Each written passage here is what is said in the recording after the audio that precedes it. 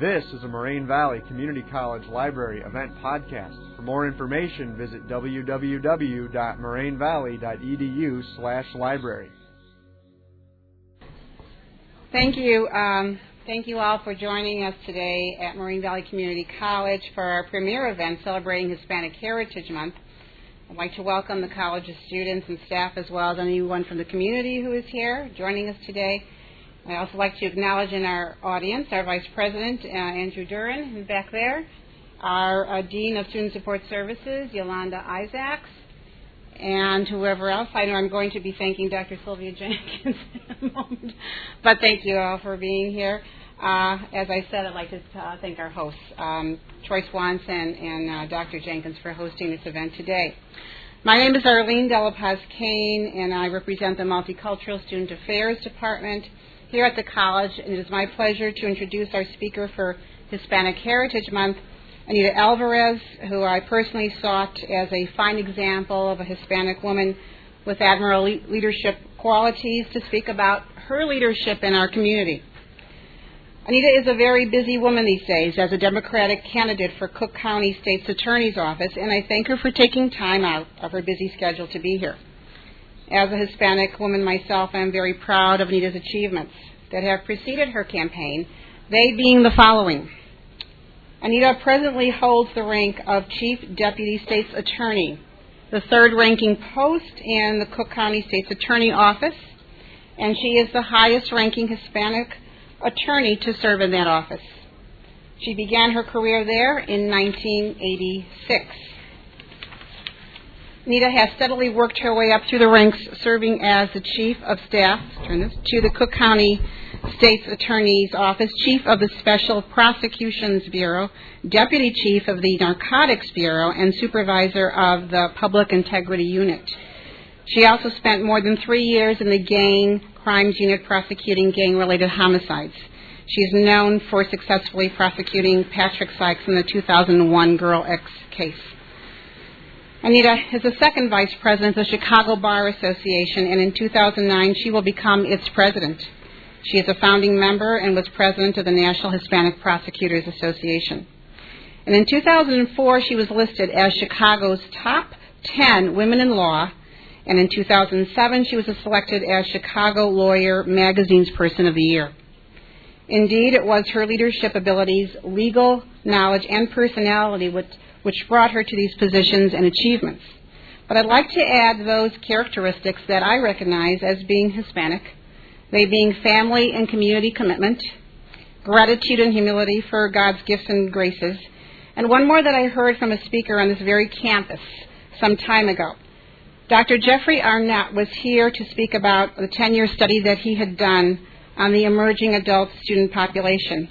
Upon comparing different groups of students and their relationships with college and community, Dr. Arnett said about Hispanic students that when given an opportunity, when given a hand, a Hispanic student will not simply respond with what's in it for me, but with what's in it for us, the group, the whole. With that said, I believe what Anita does and what she does so well is demonstrated by that Hispanic characteristic for the good of all people, all cultures, and all groups. And with that, I introduce Anita.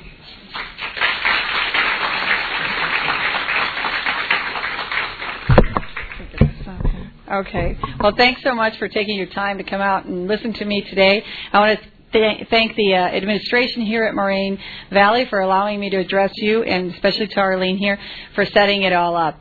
As Arlene said, I am the Democratic nominee for Cook County State's Attorney, but I am an assistant state's attorney already. I have been there for 22 years, spent my entire legal career there fighting for the victims of crime in Cook County. That's what I do every day when I go to court and put my name on the record. But I was born in Pilsen in the city of Chicago. I grew up in a very humble home, very, very humble beginnings. My dad came here. He was a waiter. That's the job that he always had. My mom was a seamstress, and it's kind of ironic that now I can barely sew a button on, but my mother could make everything. So I know what it's like to grow up simple means and simple times, and know what it's like to struggle financially. And certainly no one in my family was a professional. No one ever went to college, and I was the youngest of three, but the first to go to college and to finish, and then go on to law school. And it's for my parents, they stressed education when I was a child, how important it was. But even when I finished college and decided to go to law school, my mom couldn't really understand that. And I remember the first semester of law school where I was up all night doing a memo, physically up all night doing a memo, and she got up and she said, "What's the matter with you? I went to bed, you're here typing. I wake up, you're still here typing. You're supposed to marry a lawyer, not be a lawyer." I'm like, "No, Mom, I can be a lawyer too, trust me." But then she turned around and made me breakfast, because that's what moms do, right? So even though she sometimes couldn't understand what I was doing or why I was doing it, I know that she's very proud of me. And since my parents had both passed on, I know they're up there looking down after me. But it was a last-minute decision on my part to go to law school, but I'm so happy that I did. I was a social work major in undergraduate at Loyola University, and I always felt that I wanted to help people, that I wanted to do a job that I really, truly felt I was in a position to help people.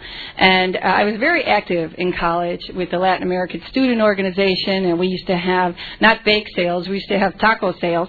We made lots of money on those taco sales in the cafeteria of Loyola University.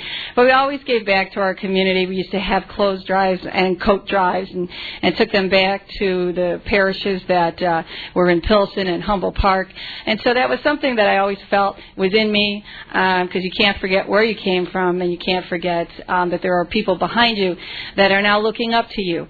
And so as I went through law school and got into the state's attorney's office and really got in to do a job that I truly enjoy, I thought that this is for me. And so when the opportunity came around last August, when my boss decided not to run again, that I could do this. And although when I decided to do it, let me tell you, there weren't a lot of people backing me. In fact, everybody was pretty much telling me, "No, you can't. You can't. How are you going to do this? You're not a politician, number one. You don't have the money. You don't have the organization. You don't have what these established politicians have." And at one point, my campaign manager, early on in the campaign, had a conversation with someone in the legal community downtown, and they started talking about the state's attorney race, because at that time all the names started to pop up as who was going to enter this race. And he told them that he was going to work with me, that he was going to work on my campaign. And this particular person, who I won't name, said, "Well, who's going to vote for an Alvarez? Who's going to vote," and this is a quote, "for a Mexican broad?"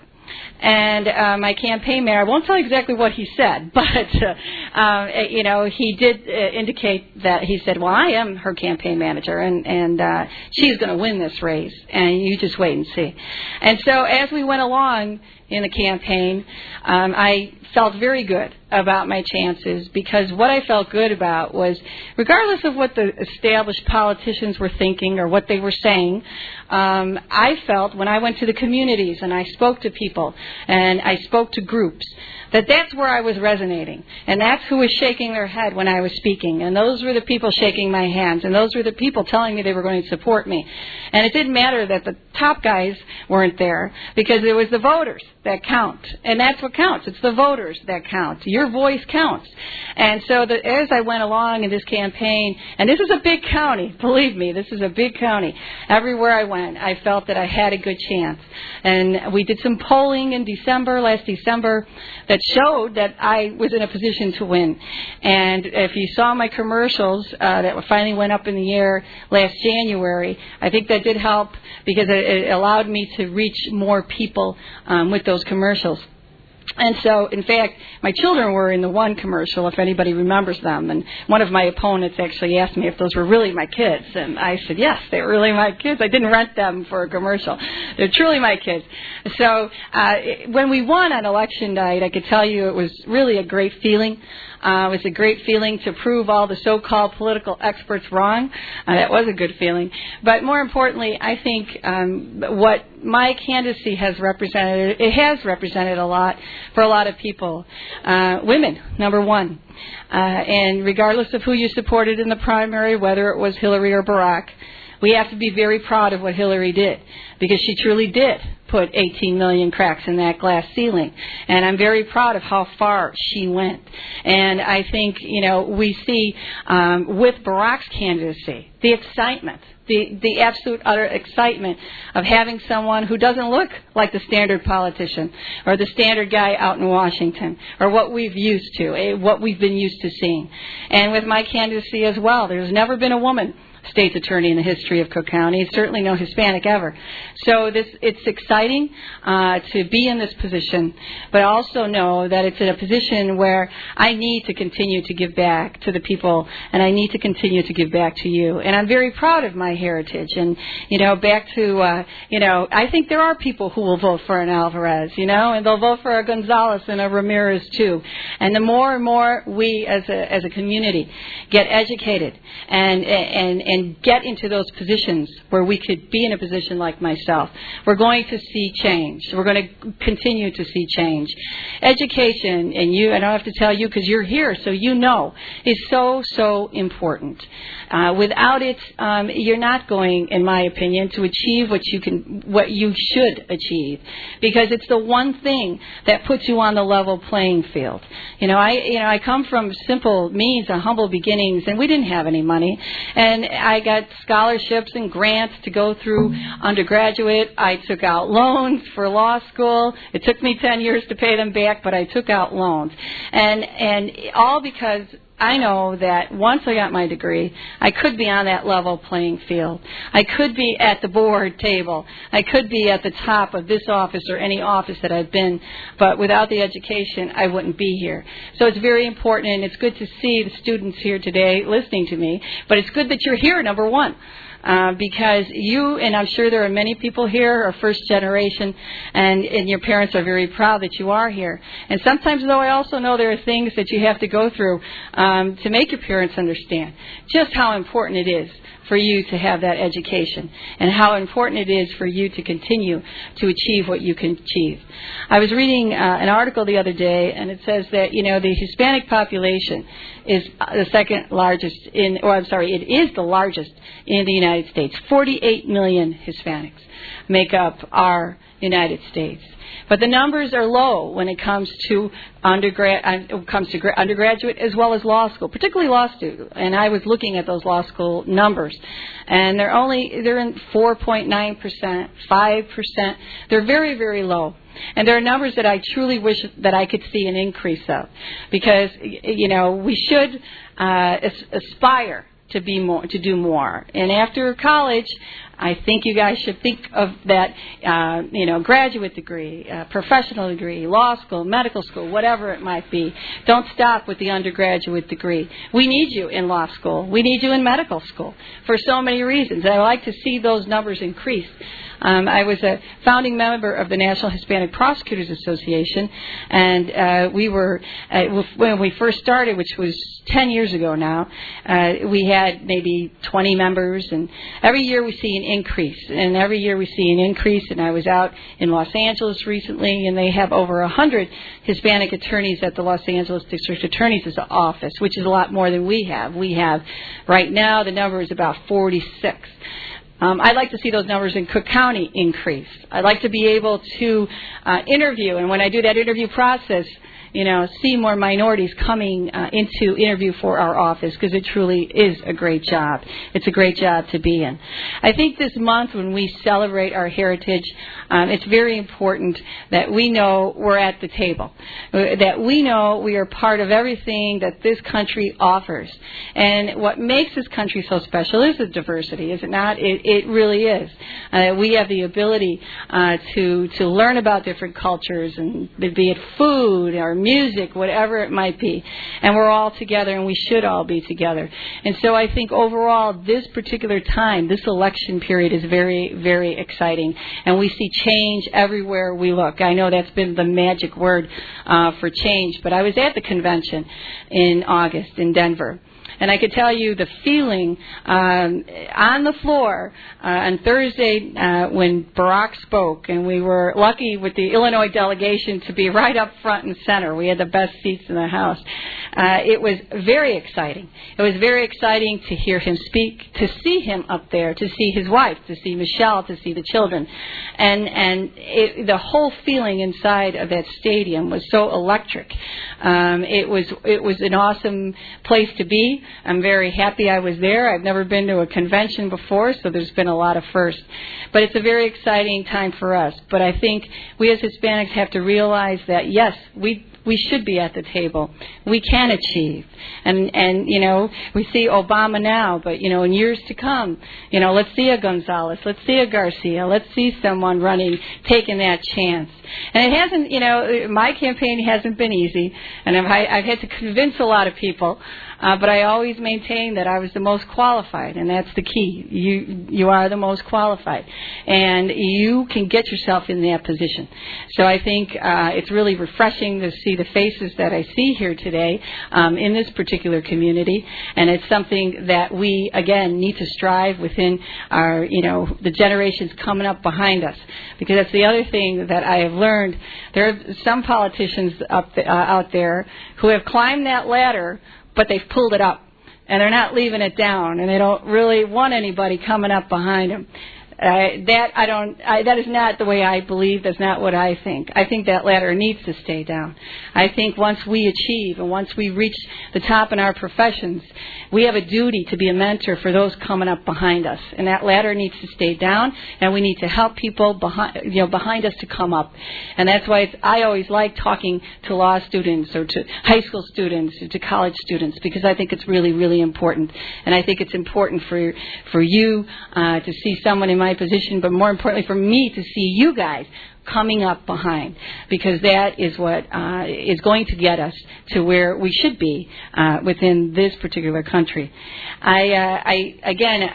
There's been so many different events going on this month for Hispanic Heritage, and I think it's great. And it goes back to what, you know, Cesar Chavez said: "Si se puede," yes, we can. And I think that's something that we always have to keep in mind, that yes, we can. Even when, you know, the going gets tough, even when it looks like the odds are against you, we got to keep saying, "Si se puede, yes, we can." And I have a microphone, so I can't help myself, but I am a diehard White Sox fan, and I see that shirt, so I got to say something. I was happy with the win yesterday, and I'm hoping for another win today. You know, so with that, I will end, and go White Sox.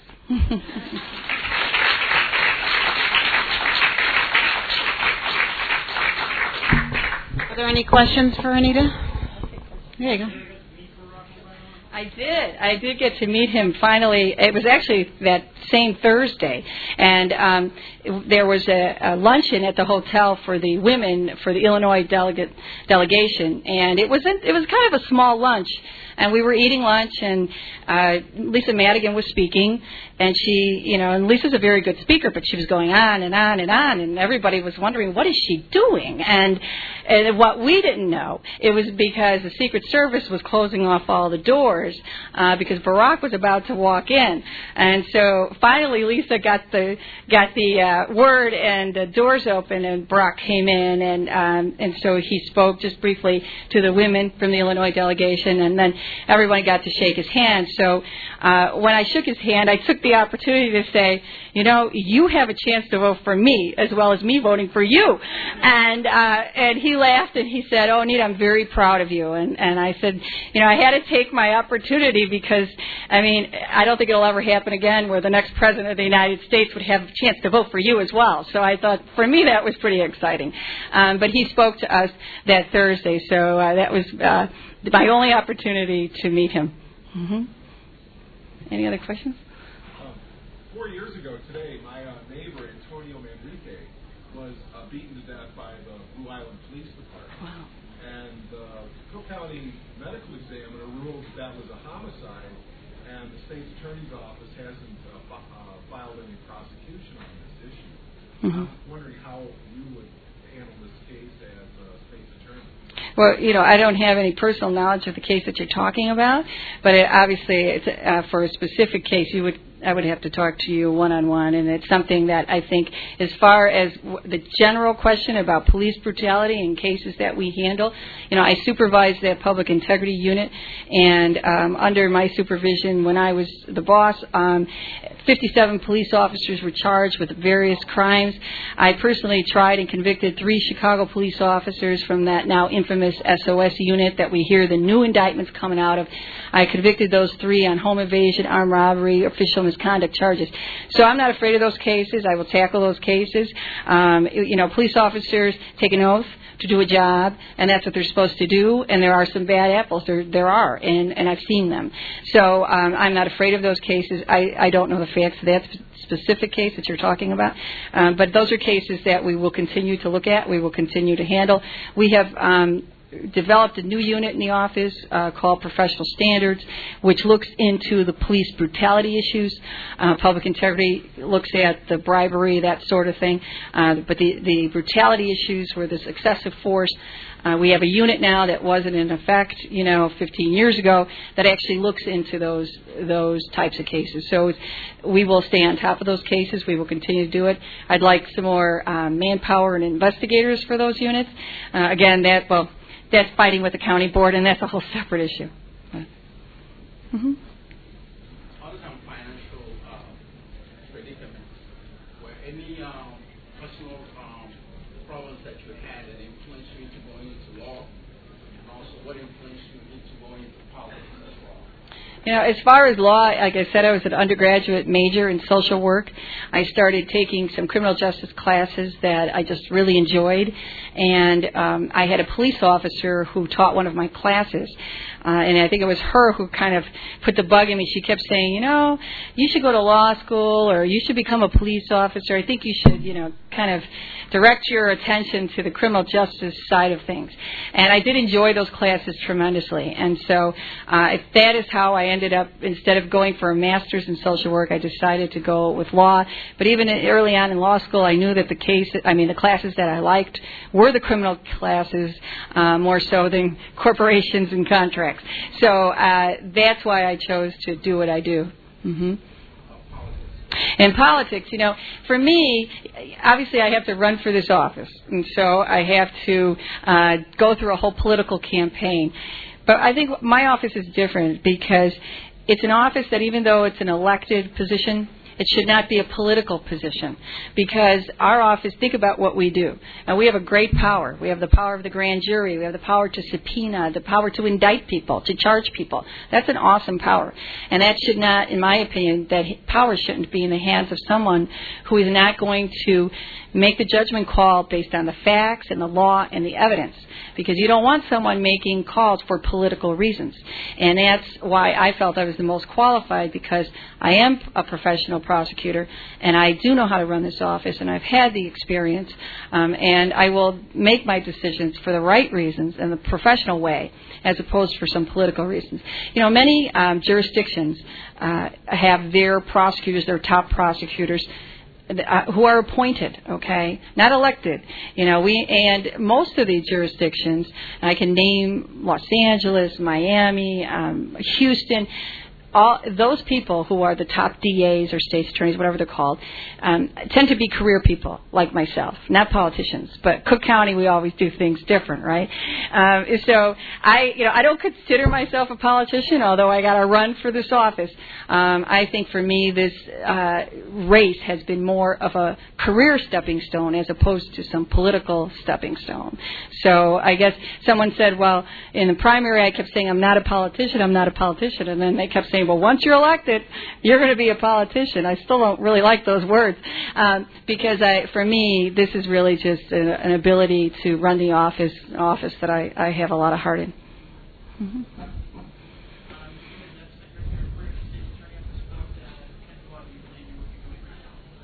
I think I'd probably be doing some kind of public interest law. I always told people that if I went out on my own, I'd probably never make any money because I wouldn't be able to take money from people. So I think it would be some kind of public interest law. Maybe I would get into immigration, but it certainly wouldn't be. I don't see myself as at a big law firm. Mm-hmm.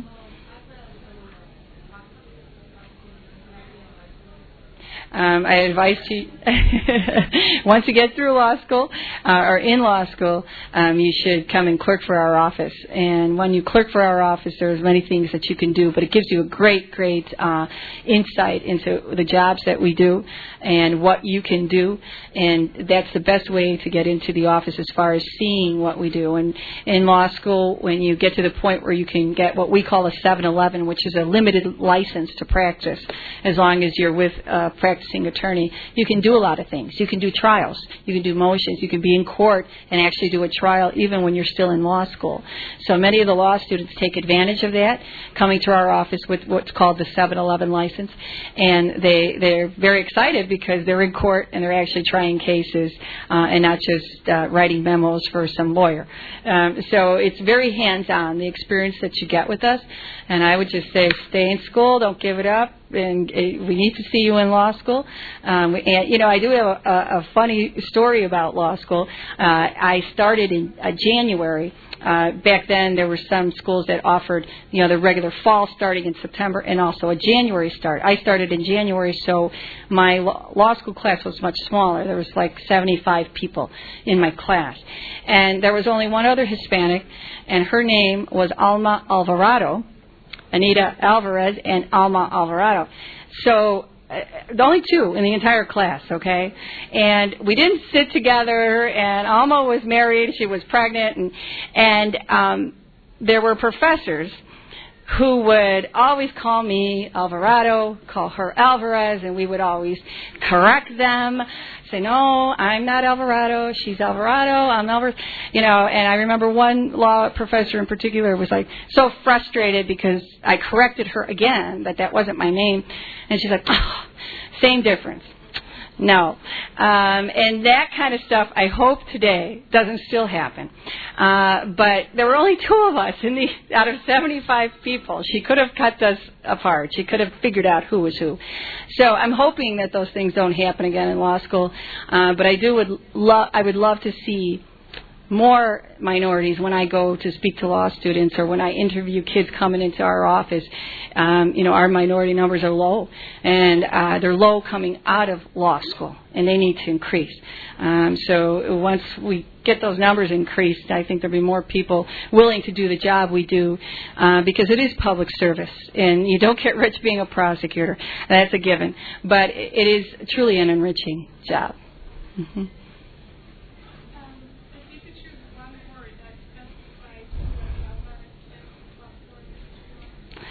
One word. I'm a mom, and I think that's probably the most important job that I have. I have 4 children, and they keep me running, and they keep me focused, they keep me real.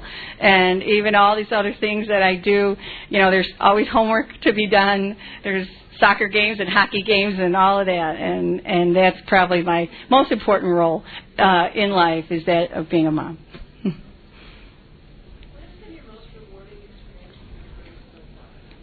With my career, trying the Girl X case that was mentioned earlier, and I know some of you may be too young to remember it, but it was a little girl in Cabrini Green housing complex that was brutally sexually assaulted and strangled and left for dead. And she went from being a normal 9-year-old little girl to being paralyzed.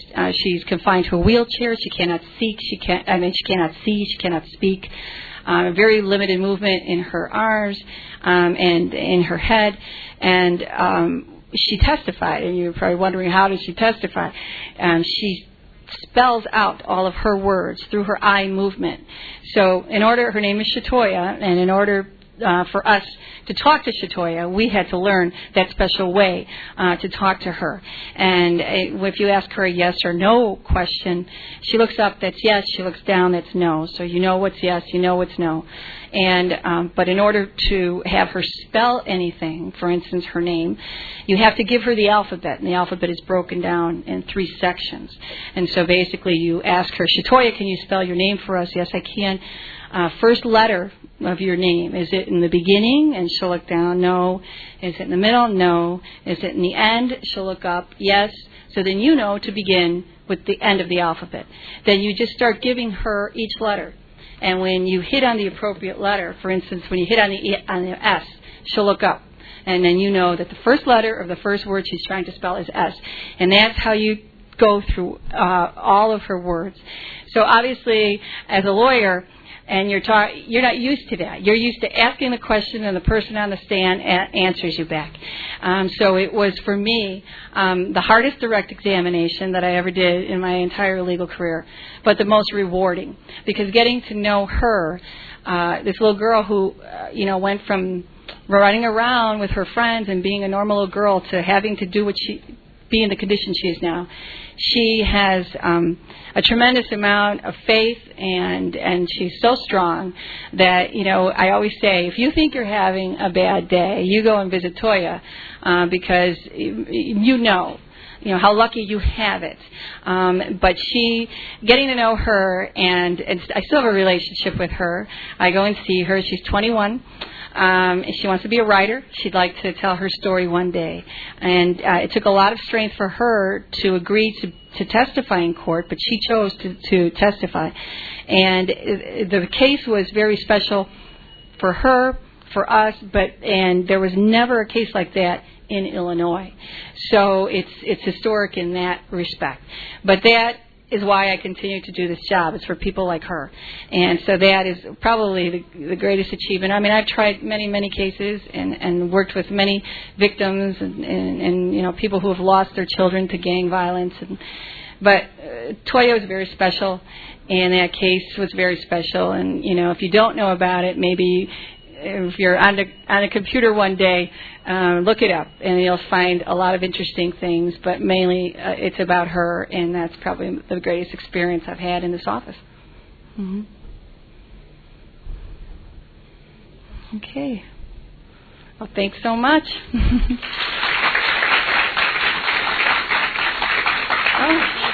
you. Token of our appreciation for you joining us. Thank you so much. Okay, thank you.